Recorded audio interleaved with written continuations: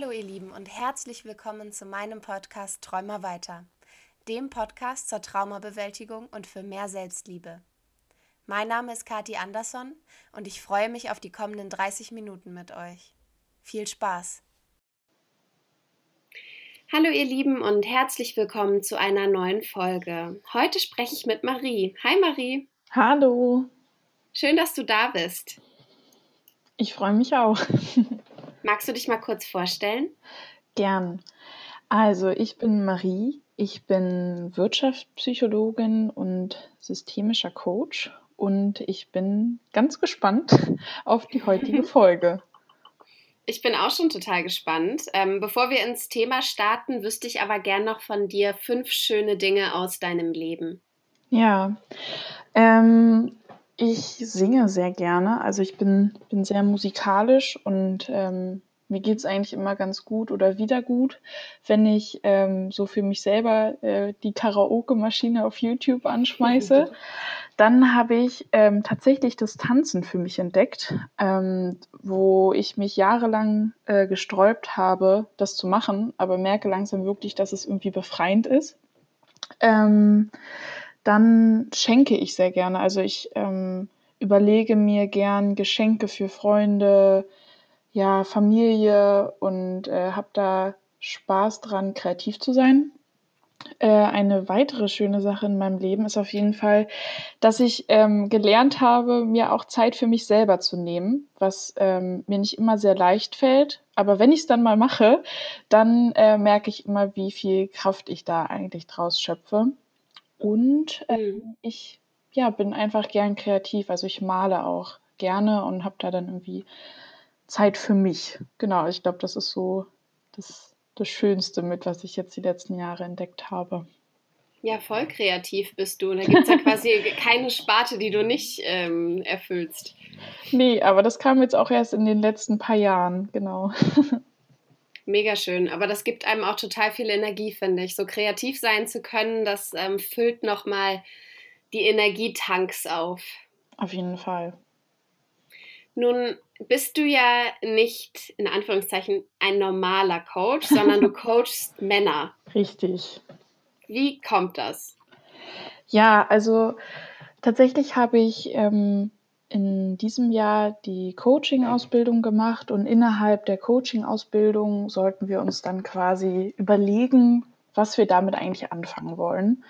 Und ich war mir zu Beginn der Ausbildung überhaupt nicht sicher und dachte, okay, ich mache das jetzt erstmal einfach nur für mich, weil das wusste ich vorher auch nicht. Also das hat sich dann einfach ergeben währenddessen.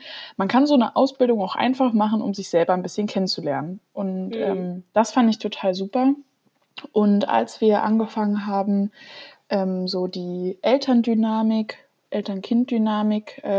aufzuarbeiten, habe ich gemerkt, okay, da gibt es auf jeden Fall noch ein paar Sachen, die es wert sind, näher betrachtet zu werden.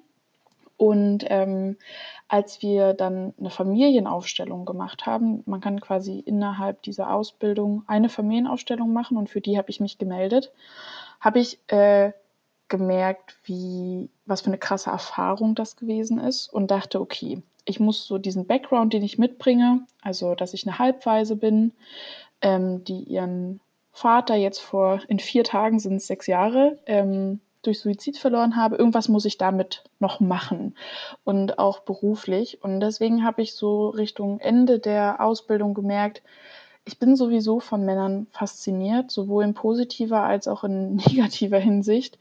Mhm. Und ich glaube, ich weiß, dass ich einen ganz guten Draht zu Männern habe. Und genau, habe mich dann dafür entschieden, Männer zu coachen und muss sagen, dass ich das auf beiden Seiten irgendwie als sehr heilsam empfinde, weil die Männer, die zu mir kommen, beziehungsweise die zu mir geschickt werden, das ist auch nochmal so ein Thema für sich, die sind sich ihrer eigenen Bedürftigkeit oft gar nicht so richtig bewusst. Und das ist total schön, das zu begleiten und irgendwie so einen kleinen Dominostein anzustoßen, um so eine gesündere Männlichkeit mitzuentwickeln. Genau, so ist das gekommen. Was meinst du, warum sind sich Männer der eigenen Bedürftigkeit nicht so bewusst? Ja, ich glaube, dass, also klar, man könnte hier jetzt gesellschaftliche Sachen heranziehen, dass es nicht angesehen ist, wenn zum Beispiel ein Mann weint und so weiter und so fort. Ich glaube, dass das Mhm. halt schon ganz früh in der Kindheit anfängt, wenn man von den Eltern irgendwie als Kleinkind hört, oh, jetzt hör auf zu weinen und das machen nur Mädchen und so weiter und so fort, dass das einerseits anerzogen ist und auf der anderen Seite habe ich auch durch meinen Freundeskreis gemerkt, dass selbst wenn Männer mit ihren Kumpels unterwegs sind, sprechen die wenigsten wirklich über das, was sie wirklich bewegt. Also das Mhm. ist oft sehr, sehr oberflächlich und ja, ich glaube, da hat man irgendwie gar nicht so den Raum, sich darüber Gedanken zu machen, was man eigentlich will, was einen so antreibt, wo man sich vielleicht auch nach sehnt. Und ich glaube, dass viele Männer das immer erst im Kontakt so mit Beziehungen für sich entdecken, was sie eigentlich haben möchten, wofür ihr Herz schlägt. Und ja, und ich glaube, dass einfach viele Männer durch Frauen oder Männer, je nachdem, mit wem sie eben in Beziehung gehen, dann erst merken, dass es da irgendwie auch noch was anderes gibt. Mhm. Genau. Ja. Ja, total spannend, weil so, also ich meine, wir kennen das ja alle auch aus unserer Kindheit, ne? Die Jungs durften nicht weinen, die Jungs durften keine Schwäche zeigen. Mhm. Und wir sind ja heute im Jahr 2020 noch, ist ja fast nicht mehr, auch an einem Punkt, wo das anerkannt wird, mittlerweile, ne? Und Ja, zumindest auch in der Bubble, in der ich zumindest mich so bewege, ist es in Ordnung, wenn Männer Gefühle zeigen. Aber ganz so in Anführungszeichen normal, wie es bei einer Frau ist es nicht. auf keinen Fall. Ja, leider. Und das ist Definitiv. ja eigentlich klar, dass das irgendwie irgendwas mit sich zieht, ne? Wenn man seine Gefühle nie so äußern durfte oder darf, wo sollen die dann hin? Ja, eben. Und das ist es zum Beispiel auch, was mich so ein bisschen daran fasziniert. Also, was für Mechanismen quasi Männer finden, um diese Energie entweder loszuwerden oder manchmal implodiert die ja auch total. Mhm. Und, bei meinem Vater habe ich zum Beispiel gemerkt, dass das so ein Fall von, äh, ja, Implosion war, wenn es dieses Wort gibt, Mhm. weil sich da einfach so viel hat sich einfach richtig viel angestaut und, letztendlich wusste er einfach keinen anderen Ausweg mehr, wo er mit seiner Energie hin sollte und hat sich das Leben genommen. Und ich glaube, dass gerade jetzt in der Zeit, in der wir uns befinden, in der man irgendwie ja auch von außen, also eben durch Corona sehr eingeschränkt ist, dass man als Mann vor allem da auch noch mal mehr mit den Sachen konfrontiert wird, die so wegbrechen. Und Mhm. wenn man dann eben kein stabiles Umfeld hat oder keinen Raum, wo man sich irgendwie öffnen kann oder auch mal sagen kann, so: „Hey, mir geht's irgendwie nicht so gut“ oder „Ich möchte mich auch mal zurückziehen“, dann, ist das sehr gefährlich, finde ich. Ja. Und sind die meisten Männer, die jetzt zu dir kommen, kommen die von alleine? Oder gibt es jemanden, der sagt, du solltest das mal machen? Also, wenn ich mich, mit Fremden darüber unterhalte, sind das häufig Frauen, die sagen: „Oh ja, also mein Freund bräuchte das auch mal“ oder „Oh ja, mein Vater müsste ich auch mal zu dir schicken, aber der würde sich niemals darauf einlassen.“ Und, tatsächlich sind es sehr wenig Männer oder kaum Männer, ehrlich gesagt, die von sich aus auf mich zukommen. Nämlich, wenn ich mit Männern darüber rede, ist es ja oft so: „Ja, stimmt, Männer brauchen das, aber ich nicht.“ Also, Mhm. ja, das ist richtig gut, was du machst, Marie, für Männer, die das brauchen. Und, da denke ich mir dann auch immer so also, ich habe auch vor der Coaching-Ausbildung gedacht, dass ich eigentlich ganz gut im Reinen mit mir bin und durch die Sachen, die wir Mhm. uns dann angeschaut haben, habe ich gemerkt, so krass, da ist noch gar nicht so viel Heilung, stattgefunden, wie ich dachte, dass, man sich ja auch irgendwie davor schützen kann, indem man sagt so: „Ja, andere brauchen das, aber bei mir ist alles super.“ Und, das finde ich ehrlich gesagt ganz schön schade. Mhm. Genau. Voll. Und glaubst du, das hat was, na, ist es vielleicht Stolz oder ist es einfach eine falsche Selbstwahrnehmung? Hm, ich glaube, dass, sehr wenige Männer sehr gut mit sich selbst in Kontakt sind, um Mhm. so aus dem Bauch heraus ganz spontan sagen zu können, ich habe da Bedarf oder so. Das ergibt Mhm. sich dann meistens im Gespräch. Also wenn ich in irgendeinem Kontext mit einem Mann ins Gespräch komme und erzähle, was ich mache, dann ist es am Anfang immer eher so, ja, andere Männer brauchen das. Und im Gespräch finden wir dann eigentlich immer relativ schnell Themen, wo sie sagen, ja, das beschäftigt mich oder da bin ich irgendwie noch nicht so ganz zufrieden. Und das ist eigentlich auch das, wo ich drauf hoffe, dass sich quasi aus dieser, ja, wie soll ich sagen, Barriere, die sich dann erstmal Mhm. hochzieht, sobald ich erwähne, was ich mache, dass sich da dann irgendwie doch ein bisschen Neugier entwickelt und die Mhm. dann auch gezeigt werden darf. Genau. Das ist irgendwie so spannend, dass wir so feste Rollenbilder haben, dass wenn jemand zu mir sagt, dass er oder sie Coach oder Therapeut ist, dass ich direkt sage, ja, also ich hätte da dieses und jenes und überhaupt noch das Problem und ich kann dir hier einen ganzen Vortrag halten, was ich alles für Traumata und Störungen habe. Und Männer Mhm. sind direkt so, ach so, ja, also das ein Bekannter von mir, der hat das mal erwähnt, aber also ich, Ja, und das eben. ist ja, das lässt sich ja sehr gut generell so auf unsere Rollenbilder beziehen. So Frauen, die eher schwach sind oder zumindest eher die Schwäche darstellen sollen. Und Männer sind halt stark. Und die Mhm. zeigen uns Stärke. Und das zieht sich ja bis heute durch. Also selbst wenn wir sagen, wir sind total emanzipiert, gibt es ja trotzdem noch so Verhaltensmuster, die bis heute geblieben sind. Auf jeden Fall. Was ich zum Beispiel an meinem Partner total wertschätze, ist, dass wir das ganz gut switchen können. Also ich habe mal Momente, wo es mir nicht gut geht, wo er dann stark ist.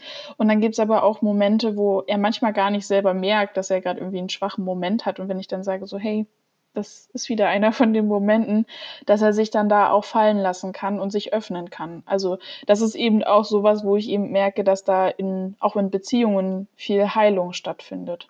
Aber klar, wenn es eben diese sicheren Räume nicht gibt, gerade für Männer, dann ist das schwierig und dann kommt man ja auch nicht auf die Idee, 'nen Kumpel mal anzurufen und zu sagen so: „Hey, Mhm. irgendwie habe ich mich heute total benachteiligt gefühlt, auf der Arbeit oder habe mich zurückgewiesen gefühlt von meiner Freundin und ich weiß gar nicht, wie ich damit umgehen soll.“ Also, ich Mhm. kenne 2 Männer oder 3 Männer in meinem Bekanntenkreis, Freundeskreis, die das machen würden. Mhm. Das Ja. ist Ja, ziemlich bei mir schade. sind es vielleicht 2 und die sind schwul. Ja, bei mir sind alle hetero, aber trotzdem, Ja, ja, das ist traurig, also traurig für die Männerwelt. voll. Und dabei ist ja, soweit ich weiß, also ich habe da mich jetzt nicht großartig zu informiert, aber wir hatten das in der Uni vor einem Jahr, glaube ich, dass die Suizidrate bei Männern ja enorm ist. Auf jeden Fall, ja. Also die höchsten Suizidraten sind eigentlich bei Jugendlichen und bei Männern ab 50. Mhm. Und mein Vater hat sich zum Beispiel mit 60 das Leben genommen und alle Kriterien, die quasi dazu führen oder eher dazu führen, dass sich jemand das Leben nimmt, haben halt alle gestimmt. Jedenfalls haben sie alle auf meinen Vater zugetroffen. Mhm. Und was meinst du, haben diese Altersbereiche damit zu tun? Also Hm. was hat dieses jugendliche Alter mit Suizid zu tun? Also bei jungen Menschen, also zu denen ich mich auch zähle, Mhm. ist Scham ein sehr, sehr großes Thema. Mhm. Und letztendlich kann man Scham eigentlich in jedem Kontext empfinden, ob es jetzt zum Beispiel eine Krankheit ist, die man hat. Viele nehmen sich auch das Leben aus Liebeskummer, weil sie diese ja, Zurückweisung, diesen Schmerz sehr, sehr krass empfinden. Und wenn man das schon ein paar Mal durchgemacht hat, dann sagt man sich, keine Ahnung, mit Mitte 30, ja, okay, die nächsten 2, 3 Monate werden jetzt richtig scheiße, aber danach geht auch wieder die Sonne auf. Mhm. Und wenn man so 14, 15, 16 ist, dann hat man die Erfahrung einfach meistens noch nicht und Mhm. denkt, das ist ein Weltuntergang. Ähm, genau, das sind auf jeden Fall viele Gründe. Und was auch häufig der Fall ist, ist, dass Kinder, Jugendliche, junge Erwachsene einfach Systemsprenger sind. Also die Familie ist ja ein System, wenn man jetzt in dem Kontext unterwegs ist. Mhm. Und Kinder sind da häufig Symptomträger. Das bedeutet, dass die aus der Reihe tanzen, verhaltensauffällig werden.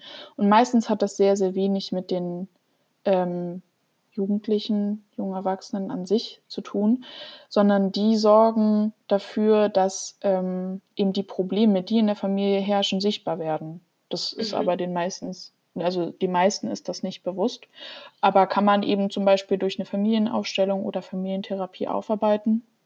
Und bei Männern ab 50 ist es häufig so, dass da auch Krankheiten natürlich mit reinspielen, aber oft sind es auch Lebensumstände, die sich verändern. Also zum Beispiel Trennungen. Bei meinem Vater war es zum Beispiel die Trennung von meiner Mutter, dass sie gesagt hat, dass sie so nicht weitermachen möchte. Und er war einfach schon sehr häufig verheiratet und wollte einfach nicht nochmal von vorne anfangen und hat dann eben den Weg gewählt.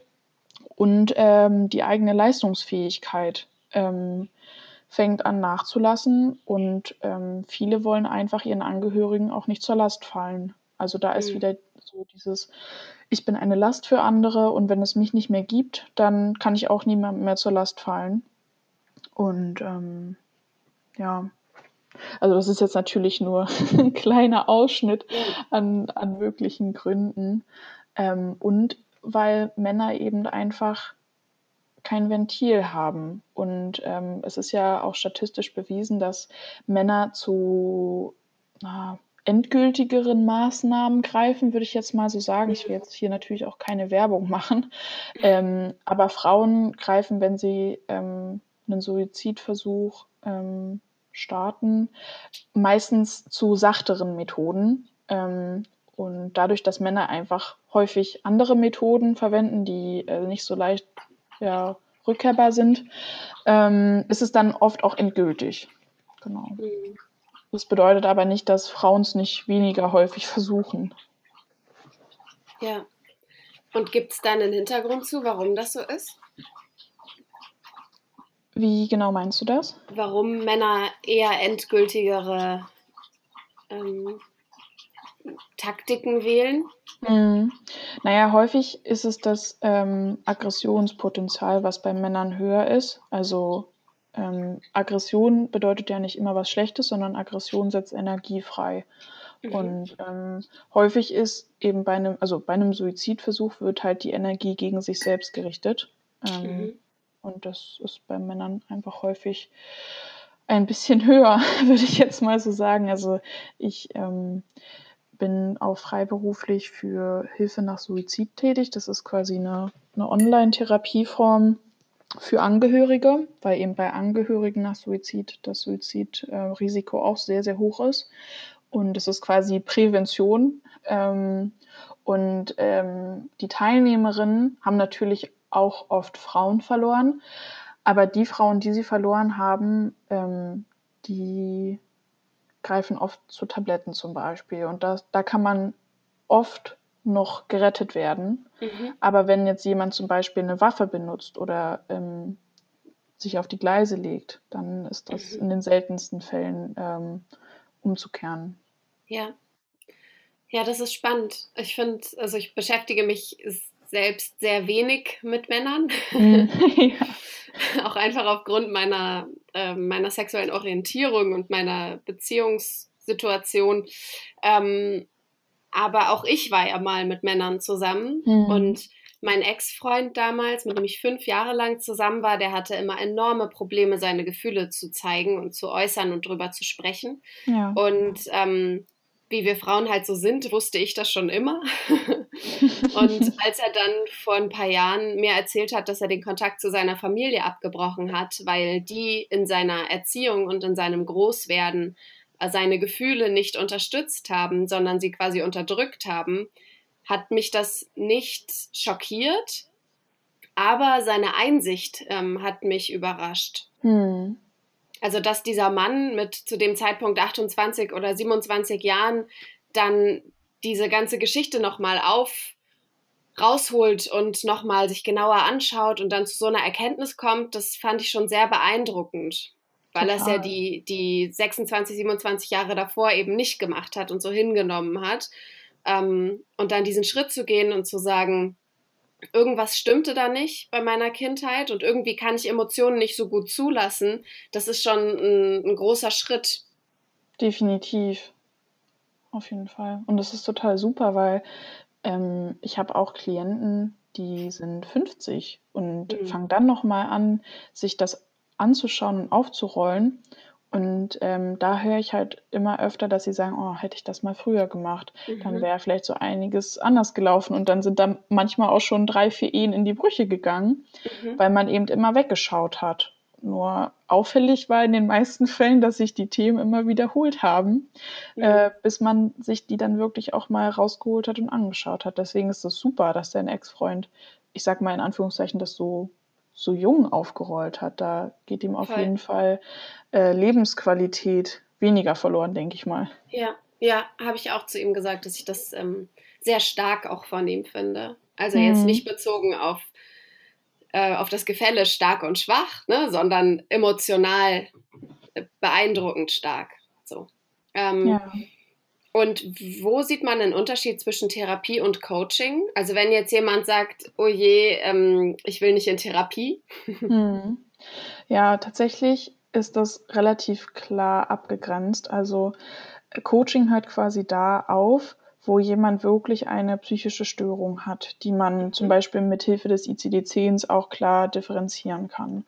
Und in meiner Ausbildung ist das zum Beispiel auch ein Modul, woran man erkennt, dass jemand kein Coaching braucht, sondern eine Therapie.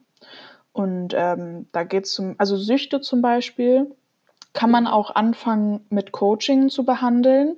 Ähm, Es ist aber immer ratsam, wenn man zum Beispiel eine akute Shoppingsucht hat. Nehmen wir mal das. Das ist Mhm. vielleicht so zu Weihnachten sehr verlockend. Dann kann das unterstützen. Es ist trotzdem hilfreich, sich zusätzlich da dann noch nach einer Therapie umzuschauen. Aber wenn es so um konkrete Verhaltensveränderungen geht, also wie kann ich mich zum Beispiel verhalten, wenn ich merke, mir kribbelt schon wieder in den Fingern und ich möchte gern diesen Online-Shop leer kaufen. Dann Mhm. kann Coaching da auf jeden Fall auch helfen. Wenn es jetzt aber zum Beispiel ja so um akute Suizidalität geht oder so, oder wenn jemand vielleicht auch bipolar ist, dann muss man da als Coach, deshalb führt man vorher ein Vorgespräch, um zu gucken, was es da so an Themen gibt, muss man dann auch sagen, nee, das kann ich nicht übernehmen und in unser beider Verantwortung ja, kann ich dich quasi nicht als Klienten annehmen. Mhm. Genau. Und hast du die Erfahrung schon häufiger gemacht? Oder sind, wenn Menschen zu dir kommen, die dann schon eher richtig bei dir? Also ich habe bisher noch nicht die Erfahrung gemacht, dass ich einen Klienten abgelehnt habe wegen der Stärke der Probleme. Wenn ich abgelehnt habe, dann meistens nur, weil ich gemerkt habe, dass die Chemie nicht stimmt. Weil Mhm. wenn mir zum Beispiel ein Klient unsympathisch ist oder ich ihm, dann macht das keinen Sinn, dass wir zusammenkommen. Ja. Das macht nur Sinn, wenn da irgendwie zumindest Sympathie herrscht, Mhm. weil einer Person, die ich unsympathisch finde, erzähle ich ja auch nichts von mir. Ja. Also die lasse ich höchstens erzählen. Und das ist keine gute Basis für ein Coaching. Mhm. Ja, das ist spannend. Das ist bei der Therapeutensuche ja identisch. Mhm. Also bei wie vielen Therapeuten ich schon saß und in den ersten 2 Minuten gedacht habe, das geht Ja. nicht. Einfach weil entweder Sympathie nicht gestimmt hat oder auch so grundlegende, wie kann man die Welt sehen, Sachen. Mhm. Also ich erwarte jetzt nicht von meiner Therapeutin oder meinem Therapeuten, dass er oder sie vegan ist und feministisch und so. Das erwarte ich nicht. Aber wenn ich meiner Therapeutin erzähle, dass ich oft gecatcalled werde und sie sagt, dass das ein Kompliment ist, dann kann ich mit ihr auf dieser Ebene nicht arbeiten. Mhm. Und das ist ja dann quasi gleich Ja. beim Coaching. Ne? Also man muss jemanden finden, mit dem man sich gut versteht, mit dem man ja auch Zeit verbringen möchte, weil man verbringt ja eine gewisse Summe an Stunden auch mit diesem Menschen, Mhm. um dann sich überhaupt öffnen zu können. Ja, auf jeden Fall. Also quasi wie eine kleine Therapie. Ja, also ich würde sagen, dass es halt so auch Kriseninterventionen sein können. Mhm. Also man hat ja einen anderen Spielraum im Coaching als zum Beispiel in der Therapie. Und für mich ist es zum Beispiel ein bisschen praxisnaher. Ähm, dadurch, dass einem Sachen an die Hand gegeben werden, die man aktiv machen kann und auch machen sollte bis zum nächsten Termin, kann da eigentlich, also ja, da kann auch schon Umstrukturierung passieren. Und wie gesagt, ich habe auch Therapie gemacht, ich habe Psychologie studiert, ich bin überhaupt gar kein Gegner von Therapie. Ich finde es super, wenn Leute das machen, nur hat man im Rahmen der Therapie mehr Zeit. Und ich würde sagen, dass Coaching quasi wie so ein, ja, ich würde jetzt nicht sagen Therapie to go, auf keinen Fall, aber es sind deutlich weniger Stunden, die man einfach zur Verfügung hat. Deswegen ist das alles ein bisschen knackiger. Und für manche ist das einfach ansprechender, vor allem für Männer, zu sagen, ich mache ein Coaching, weil das klingt dann irgendwie noch ein bisschen cool vielleicht, wenn sie es dann überhaupt jemandem erzählen. Also manche meiner Klienten kommen auch heimlich zu mir, als zu sagen, ja, ich mache Therapie. Das ist für viele, also auch wenn 2020 ein sehr, sehr offenes Jahr gewesen ist, wo es um mentale Gesundheit ging. Dennoch ist es ein Tabu. Also klar, Frauen klatschen mit den Händen, wenn ein Mann sagt, er macht Therapie und das auch freiwillig. Und von den Kumpels wird man dann aufgezogen, so ja, gehst du wieder zum Psychodoktor oder ja, wie auch immer. Ja. Das ist dann eher kontraproduktiv. Ja, finde ich total spannend, dass du dich da so gefunden hast und so spezialisiert hast. Und ich wünsche dir da auf alle Fälle viel Erfolg, jetzt auch in den nächsten, ich denke, immer noch Lockdown-Monaten. Ja, danke. Und bevor wir zum Ende kommen, liebe Marie, wüsste ich ganz gerne, was liebst du an dir? Oh, was ich an mir liebe.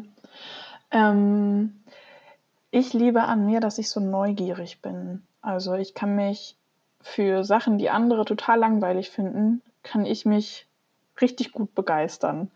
Und ich verspüre da meistens auch sofort Tatendrang. Also ich bin eher so eine Macherin anstatt einer Denkerin.